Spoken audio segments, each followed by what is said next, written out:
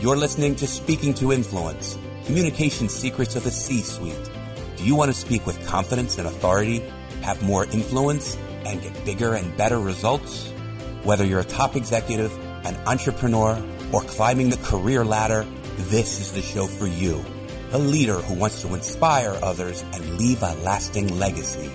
Now here's your host, world-renowned TEDx speaker, author, and executive communication coach, Dr. Laura Sicola. Welcome to the podcast, Speaking to Influence, Communication Secrets of the C-Suite. I'm Dr. Laura Sicola, your host, founder of Vocal Impact Productions, and author of Speaking to Influence, Mastering Your Leadership Voice. My guest today is Dr. Mary O'Connor, co-founder and chief medical officer at Vori Health, a telemedicine company specializing in spinal and orthopedic medical conditions. Mary, welcome to the show. Thank you so much, Laura. I'm delighted to be with you. Now, tell us a little bit more about Vori Health. What's your 30-second elevator pitch? Well, as you mentioned, Vori Health is a 100% virtual spine and joint pain medical practice. And we save our patients time and money. And I think more importantly, we save them from inappropriate care and particularly inappropriate surgeries. And how do we do that? We do that by surrounding them with a care team and treating them like a whole person. So our patients get an expert doctor, a physical therapist, a nurse practitioner, a health coach, and a nutritionist. And that team creates a personalized care plan for each patient to help them get better without surgery. And you know what? If they need surgery, we help them find a great surgeon. And that's the kind of healthcare I would want for my family and myself. Absolutely. And you have partner organizations who are those surgical practice providers who you would refer them to at that point, correct? Correct, yes. And you yourself are an orthopedic surgeon, so you know what you're looking for. That's right. Terrific. So tell us then, what's your favorite part of your job now and why? Well, that's easy. The favorite part of my job is working to make a better healthcare opportunity and experience for patients because our system is flawed, broken, whatever adjective. Meaning the current national care system, not Vori Health system, is flawed. That's correct. You're the solution to the problem. National healthcare system is broken. And so I love working on creating a better opportunity for patients, transforming healthcare in the musculoskeletal space, which is spine and orthopedic conditions. And so, I get up every day excited about what I'm doing. That makes such a difference, doesn't it? When you're excited to get out of bed because you know you're going to make a difference and you love what you do. Exactly. Now, Mary, what's one of the big issues of the day for you in this world of telemedicine? And how do you have to adjust your approach when you're talking to different key stakeholder groups about it? So, Laura, I'll share that what I think is kind of one of the dirty little secrets in medicine is how much inappropriate surgery occurs. I'll share with you some data on spine surgery. So several years ago, Walmart started a great program. They looked at their employees that were getting spine surgery recommended by the doctors in the community. And Walmart is not giving them medical care. They're not employing the doctors, right? They're basically insurance company. And so they started a program of sending those employees and paying the expenses of those employees and a companion to go to a designated spine center of excellence where an independent surgeon at that spine center would provide a second opinion to the Walmart employee about whether that surgery was the right surgery for the patient at that time. And 50% of the time, that second opinion of the spine surgeon at the center of excellence was no, you should not have this surgery. Now that is just a staggering finding. And it speaks to how much emphasis there is in the health system for surgeries, advanced imaging like MRI, and procedures, because that's fundamentally how health systems make their financial margin. So addressing this problem, which is not just expensive, but really harmful to patients, because there is no surgery that doesn't have the risk of a complication. And the spinal surgery in particular is not exactly something that would fall under the elective category. Right. So that's what really motivated me to leave the comfort and security of my academic orthopedic surgery practice and co-found Vori Health, because I want to be part of creating the solution. And when you're talking about those kinds of statistics, when you're talking to different groups, when you're talking to either prospective patients or to prospective partners or how do you use those stats differently? So that's a really great question. And I'll talk about two key stakeholders. So we have insurance companies, right? The group that's basically paying the bill for the medical care that a patient receives. Sure. And when we go and we talk to an insurance company about what we do, they immediately get it because they understand that there is inappropriate utilization of surgery and MRIs and injections, things like that. And so it's a very easy, basically, pitch to tell the story because they understand the issue and they're looking for solutions. Now, on the other hand, when I go to surgeon groups to be partners with us, I basically share two different messages with them. First, they really don't want to hear or talk about how they personally could be part of the problem of a high rate of inappropriate surgeries. And I fundamentally don't believe as a surgeon that surgeons are trying to give their patients bad care. But there is a certain amount of bias that comes into the decision-making for a surgeon. And, there's the old adage, when you have a hammer, all the world is a nail. Right? So when I talk to surgeons, I shift to two different messages. First, I talk to the surgeon group about how we can help their practice become more efficient because we can see those patients that don't need surgery. We can provide great non-surgical care, physical therapy, health coaching, nutrition, non-surgeon doctors, right? We can support that patient in the care journey that they need, which does not involve surgery. And the surgeons don't really, I think, want to do that, nor are they well trained to do that, in my opinion.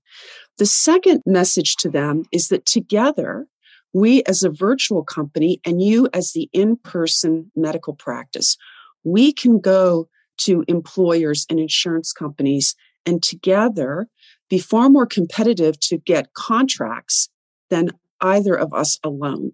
So I do edit the messaging, right, based on the stakeholders. And I think most of us do that. Sure. And then that's the challenge, is how to do it accurately, right? How to do it tactfully. And in particular, in the situation you just referenced, where you need the partner organizations who are those surgical service providers. But at the same time, it would be easy to see where they could hear the statistic and immediately get defensive of, are you calling me part of the problem? Are you accusing me of just being money hungry and doing surgeries that aren't necessary for my own pocket? So being super careful about how to address those issues with each organization or with each stakeholder group is going to be critical in something like this. Absolutely. Now, who's the toughest audience you ever had to get through to? I would definitely say my surgeon colleagues are the toughest audience in my experience.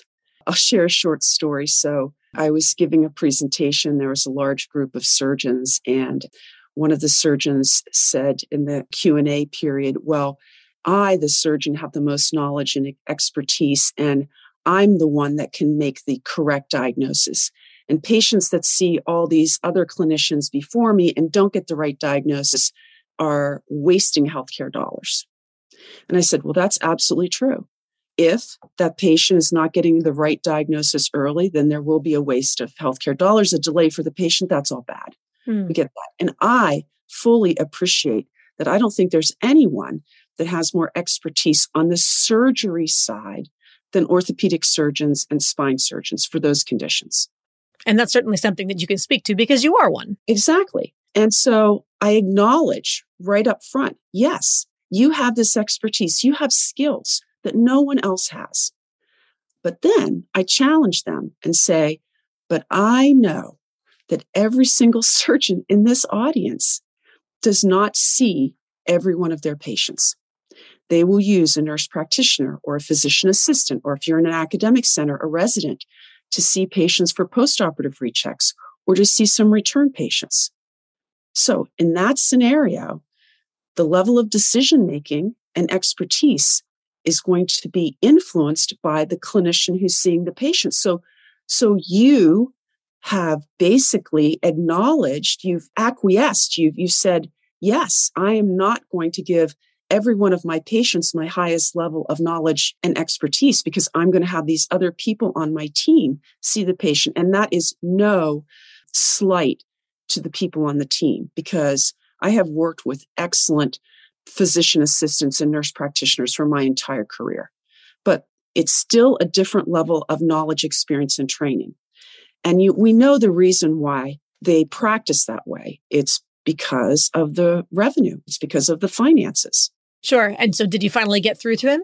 Well, there was silence after my comment when they all know it's true. I mean, every single surgeon in that audience knew this is true. So if you're going to say my model is flawed because of this, I'm pointing out to you that you essentially embrace that, if you want to call it a flaw or a concern, in your practice every day. Got it. So this was the not so subtle sledgehammer version of, hey, look, truth is truth. Well, surgeons tend to be direct people. Yep. And so when I talk to surgeons, I'm typically a lot more direct than I am maybe with another group. But it sounds like it worked. It did. Now, the first time that you went from being an individual contributor to leading a team, what's an important lesson that you learned at that time? All right. This is a bit of a painful personal story, but Okay. I'll share it. So this was years ago. I was chair of the orthopedic surgery department at Mayo Clinic in Florida, and I had the opportunity to have an executive coach, which I welcomed. And so my executive coach goes around to get some baseline information from my partners. How's Mary performing as your leader, etc. So she comes back to me and she distills it down to this sentence: Mary, your partners want you to care for them like you care for your patients. Wow. I was crushed. I was just like, that hit me emotionally. I mean, even now, even me just sharing the story with you, I feel those emotions coming back. Because of course, my immediate reaction when you get this kind of feedback is, you get defensive. And I'm like, don't they know how much I love them? Don't they know how hard I work for them? How everything I do is to try and support them and advance them in the department. Like, how can they not know that? And then what I realized is they didn't feel it. And that was just one of my pivotal moments in understanding how I needed to flex my communication style to be a more effective servant leader. And so I started dampening my strong driver mode. Drivers are people that just get things done. And it's, the risk is people feel like you're, basically driving over them. And I started to recognize how important it was that I create that space for the emotional connection with my partners or other members of the team. So I would purposefully discipline myself at the beginning of a conversation to say, how was your weekend? Right? Mm-hmm. How are the children? One of my partners was a huge West Virginia fan.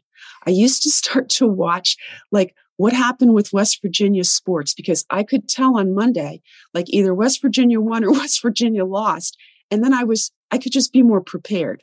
And it was those small connecting points that did not take a lot of time that helped me be a better leader, and were actually enriching for me as well. Yes. And I think a lot of leaders struggle with that sometimes because unfortunately, those kinds of interactions have been all sort of lumped together under a very unfortunate label of quote unquote small talk. And they think, I don't have time for small talk. It's a waste of time. And for me, it's not that you have to take 20 minutes out of your day to discuss every, Sunday West Virginia football play-by-play necessarily, but it's the effort and the message that the effort conveys, which is that I know this is important to you and you are important to me, and I want to acknowledge that. So I like to call those kinds of moments the acknowledging the person talk instead of small talk, because the person is not small. Although the conversation can be short, the power is big, the impact. I love that. That's a very accurate description in my mind. So everybody out there, go figure out what West Virginia just did last weekend. No, don't, not necessarily, but do think about what's important to the people who are important to you and just find a way to acknowledge that. It's amazing how small gestures like that can go really, really far. So, Mary, this brings us to the Listener 24-Hour Influence Challenge. This is an opportunity for you to talk directly to our audience and challenge them to take one step that they can complete within 24 hours to have more influence. How would you like to challenge our listeners today? Okay, Laura, I'd like to challenge our listeners and thank them for viewing this and listening to this podcast to ask themselves if they're living in their passion. That's my challenge. Okay. My passion is transforming healthcare to make it better for patients. And so really, I'm living my dream right now.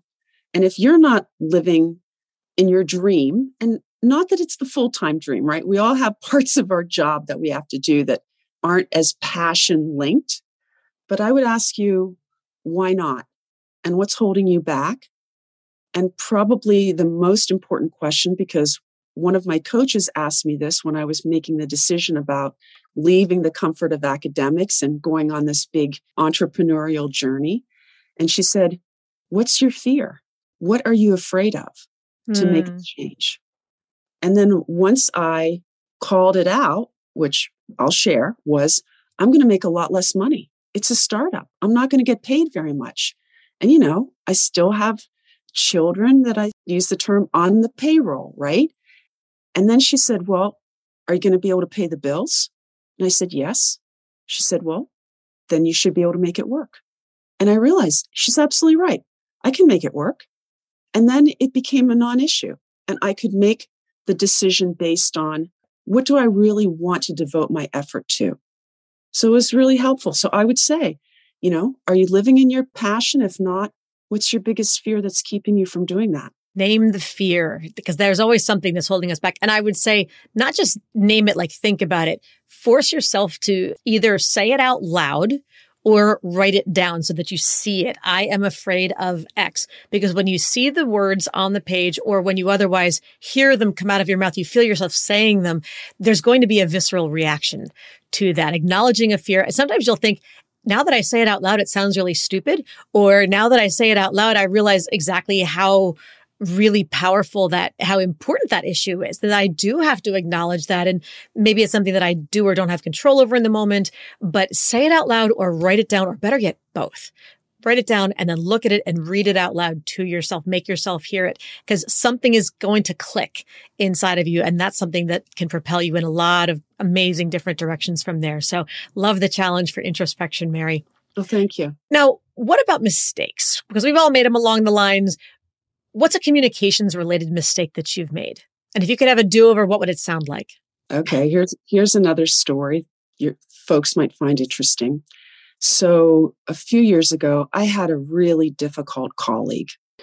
This guy was a bully. The people on his team feared him. I mean, I didn't think that he should have been in the position he was in. But anyway, we had to interact together quite a bit. And one of his physicians on his team basically had a compliance issue that was a serious compliance concern that was brought to my attention. So I reach out to my difficult colleague for one whole day, I'm texting him, I'm emailing him, I'm calling his secretary. Hey, this is important. I really need to talk to you today about so-and-so. Okay? No response. He does the maybe passive aggressive. I'm not responding to you, Mary. So the next day, I'm like, okay, I have to report this to the appropriate compliance person because we need to address this. This is a potentially serious issue. Meaning the original issue that was serious, not his non-response. No, okay. The issue of his physician. His physician had some behavior that was a compliance problem, which I recognized was brought to my attention. Now, I have an obligation to the institution to make sure that the right people hear about it so that we can fix it. Sure. First, I go to his direct report because I want to say, hey, here's what's going on. And I want to make sure you're part of this conversation. But he would not respond to me. So the next day I said, okay, I have to go to the head of compliance and bring this up because now this is the third day, right? I mean, I knew about this 2 days ago. He then got a call from the compliance person and then called me and was livid. Sure. screaming at me, doing his best bullying and intimidation communication style. And what I did that was a mistake was I matched his communication style. And I literally just started letting him have it. I reached out to you. You ghosted me. I did all these things. This was incredibly disrespectful. Your person did this, which is a serious concern. The institution needs to be protected. Like, I am just not taking it from you. Silence on his end. And that was it. That was the end of the conversation. In fact, it was so heated. You'll find this funny. My secretary got up and closed my office door. Okay. That's how, right. And she was like, she came in afterwards. She says, "Are you all right? I've never heard you talk like that." So why was it a mistake that he was silent afterwards? Oh, he just was silent. Like after I bullied him back. I literally just bullied him back. But why is that a mistake? You framed this as your mistake. Why was that the mistake? Here's the reason why it's a mistake. So later that night, I actually had a session with my coach. Probably hear a theme. I love coaches. I've learned a lot from my coaches. So I happened to just have one scheduled, and I go and I'm telling her about this encounter. And she says, "And how do you feel about it?" Like all good coaches ask you how you feel about things. And I said, "I actually am not sure I handled that as well as I could have. I didn't like that I basically lost my cool, because reacting in an emotional state is almost always a mistake." And she said, "He's a bully, and he's a bully all the time. And you know what, Mary? He has a very strong bully muscle because he flexes it all the time. And you are not a bully. You have a very, very weak bully muscle, and you will not consistently out-bully him. And we need to work on a different style, a different approach for how you deal with an individual like that."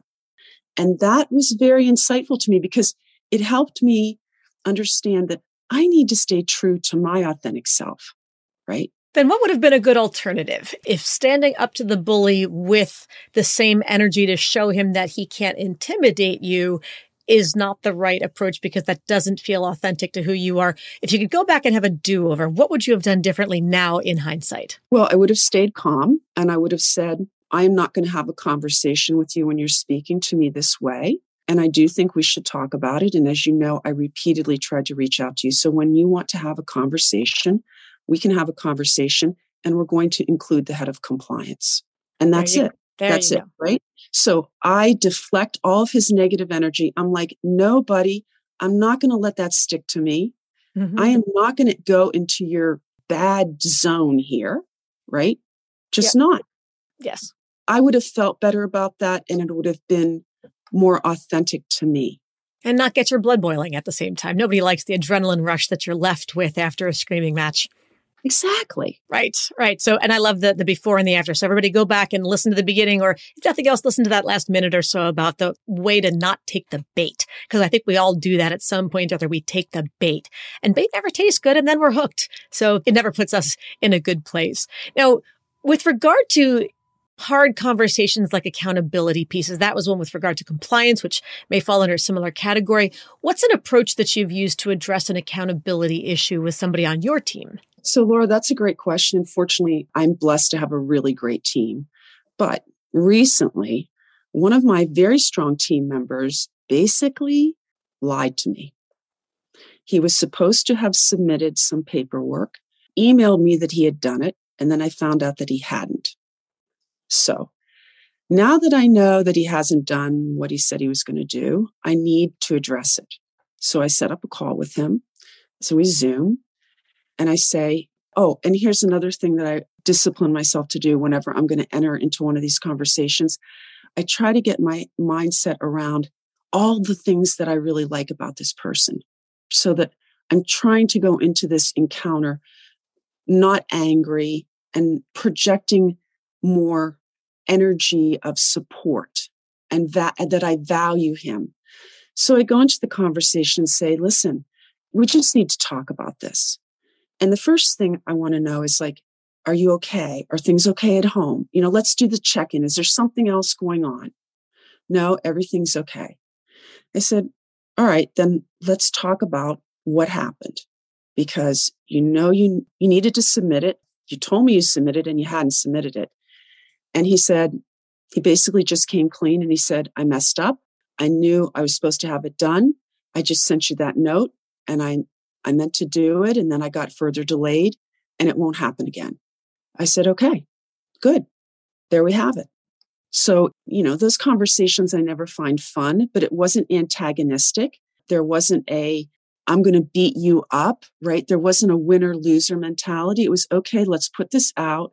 We need to talk about this because we want to have a great relationship together. And this is clearly something that is challenging our trust, and we need to reestablish that trust. I think it's interesting because the fact that you've had a good long relationship with this person, there was already a foundation of trust and a foundation of trust in the person and in the quality of the work that you knew that he was otherwise able to provide. So it's interesting that your choice was to recognize that there is a time and a place to hear the person's apology, that they acknowledge their mistake, they accepted responsibility, they said it won't happen again. And rather than belabor, but why didn't you get it done? And but why, did you lie to me? And but why did you, just to let it go and say, you know what? Okay. And just to leave it at that. Now, if it happens again, then there's two different issues to go, but to give that person the second chance and just let it be. And I think that's not intuitive for a lot of people. Then, of course, should something like that otherwise happen, there are two separate issues that would have to be addressed. One is why the work didn't get done. Was it about ability? Was it about motivation? Was it about something else? And number two, when approached about it, why did you lie? Because that's a whole different issue. And those, they're overlapping, of course, in some ways, but to be able to address one versus the other is something that we need to be mindful of as well. But I love the fact that you were able to recognize in that moment, just acceptance and move on, clean slate, new start, second chance was sufficient. And I take it that since then, there has not been a repeat. Yeah. He's a great employee for us, really strong. I mean, this was the one incident and we needed to clear the air on it. And he needed to tell me I messed up, which he did. He didn't make excuses. He said, I should have done it. I didn't do it. This won't happen again. And I'm like, okay, I believe you. I trust that moving forward, this is how it'll be. And that's good. Nice. Thank you. Speaking of teams and the organization overall, if somebody in the organization, your current or past, wanted to move up into a senior leadership role, aside from their technical expertise, of course, what's one skill they'd have to demonstrate to you and why? That's a great question. And I'll go back to my team theme. They would need to show me that they can lead a team. And when I talk about leading a team, I'm really talking about creating and supporting a climate of psychological safety for the members of that team. Because if you don't have that, then people are afraid to contribute, they're afraid to speak up, and you cannot leverage the power of the diversity on your team. So to me, psychological safety is so critically important. And I would need that future leader to demonstrate to me that they have skills to support that. None of us are perfect, right? But let me see some of your ability to do that. To create psychological safety. Yes. Powerful. Otherwise, you can't have other critical conversations of really any sort, can you? No, you can't. Yes. Amazing. Now, finally, you're establishing an entirely new company at this point. So, which also means you're not just creating a new structure, you're creating a new culture. As Peter Drucker famously said, culture eats strategy for breakfast. What's one communication pattern that you've seen either in your current or past environments that has had a huge cultural impact, whether positive or negative, on a team that you led or were part of? So that's a great question. And Peter Drucker, absolutely correct. No question about it. We are focused at Vori Health on creating a very inclusive culture, one with, high psychological safety, where all of our employees can be their best selves and bring their best selves to the workplace. Because if we do that, then we're going to be able to provide the best care for patients, the best experience, etc. So one of the things that I've found to be helpful and powerful is to basically educate the team on different communication styles. And so the framework that I learned that I like to use, because it's relatively simple and easy to understand, is there's 4 basic styles: the driver, that I already mentioned, the analytical, who's so strongly data-driven, the expressive, who's kind of your visionary, big picture person, and the amiable, who's very focused on the connections that people have with each other. And when we were on our clinical retreat, we basically spent most of a whole day doing a workshop on this. So people could really understand, people have these communication styles. How does that impact how I interact with someone? You know, if Mary's being in really strong driver mode and I'm an amiable and I'm really concerned about the relationship, am I feeling, I'm not feeling the love? And how does that influence how I come into the work with the team? And so helping people understand that, first of all, we need all those 4 types of people on the team to really be high performance, and how we can flex our personal style to more effectively communicate with others. And secondly, how we can give each other more grace when we're stressed and we revert back to a dominant style that maybe doesn't align so well with my style, that let's just have a little bit more understanding of that and give ourselves a little bit more slack. And I have fun with that work. And I find it highly powerful and effective at advancing that team to really go from, forming, storming, norming, and performing. Yes, that's a good reference, that you can imagine the J curve that is the common trajectory so many new teams go through in the original formation.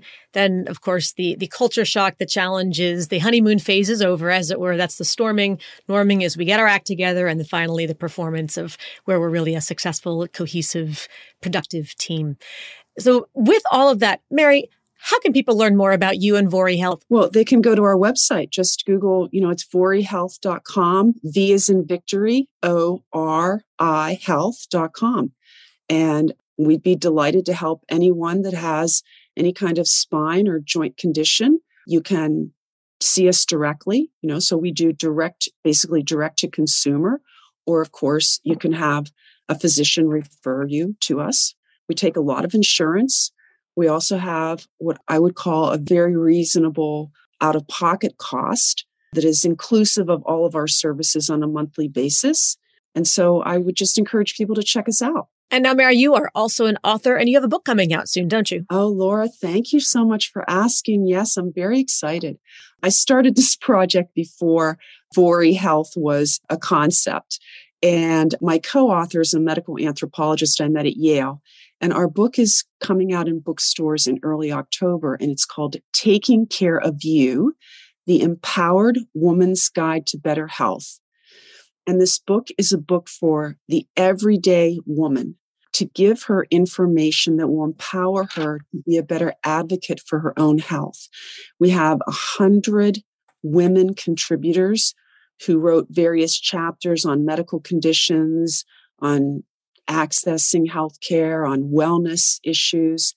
And I'm very hopeful that it will help women because, unfortunately, women don't get the same healthcare as men. And particularly women of color don't get the same healthcare as men. And I'm very passionate about health equity. I chair a national nonprofit called Movement is Life. And so this book was just kind of a natural evolution of that passion of mine and my years of experience of seeing women coming to me as patients who did not have good experiences with other orthopedic surgeons. And I'll translate that into predominantly white male orthopedic surgeons and not getting good care. And I'm like, wow, this is not okay. So this book answers those challenges. Yes. And I'm really hopeful that it will be a great resource for women. We're fortunate to have Mayo Clinic Press as our publisher, and early October, bookstores. Fantastic. And I'm sure online as well, Amazon and the like. So please remember to check that book out. Mary, thank you so much for joining us today. My pleasure, Laura. I really enjoyed it, and I hope that my comments and stories are helpful to listeners. No doubt. It's resonated with an awful lot of people out there. And to everybody else, thank you for tuning in as always. Be sure to subscribe so you never miss an episode. And don't forget to give us a 5-star rating on Apple Podcasts, iTunes, or your favorite podcast platform so we can help even more people increase their confidence, presence, and influence. And finally, if you want to download my free guide to equipment recommendations for virtual influence, including my picks for microphones, lights, and more, go to speakingtoinfluence.com. I'm Dr. Laura Sokola, and you're listening to Speaking to Influence, Communication Secrets of the C-Suite. Hi, everyone. This is Dr. Laura Sokola, and I want to sincerely thank you for listening to the Speaking to Influence podcast. If you love listening to these episodes as much as I love bringing them to you, be sure to subscribe so you never miss an episode. And please go to iTunes right now to rate and review our podcast in order to help us expand our reach so even more people can master the 3 C's to command the room, connect with the audience, and close the deal. Thanks for listening to Speaking to Influence, Communication Secrets of the C-Suite, the show for leaders who want to speak with impact. The hosts, producers, owners, and media distributors of the show make no guarantees that the strategies and information discussed will result in profit or other success and may result in losses. The opinions and statements of the hosts and guests do not necessarily reflect the opinions of the owners, staff, managers, broadcasters, or sponsors of the show. No medical or psychological therapy or personal or professional wellness or relationship advice is offered in the show. You are advised to seek counsel on matters related to your health, family, relationships, job, or other business and legal matters from licensed advisors in those areas prior to making any changes in business or lifestyle. No information provided may be suitable in your situation. As always, take responsibility for the decisions and actions you take, including the reactions they may make in your work, family, health, and life.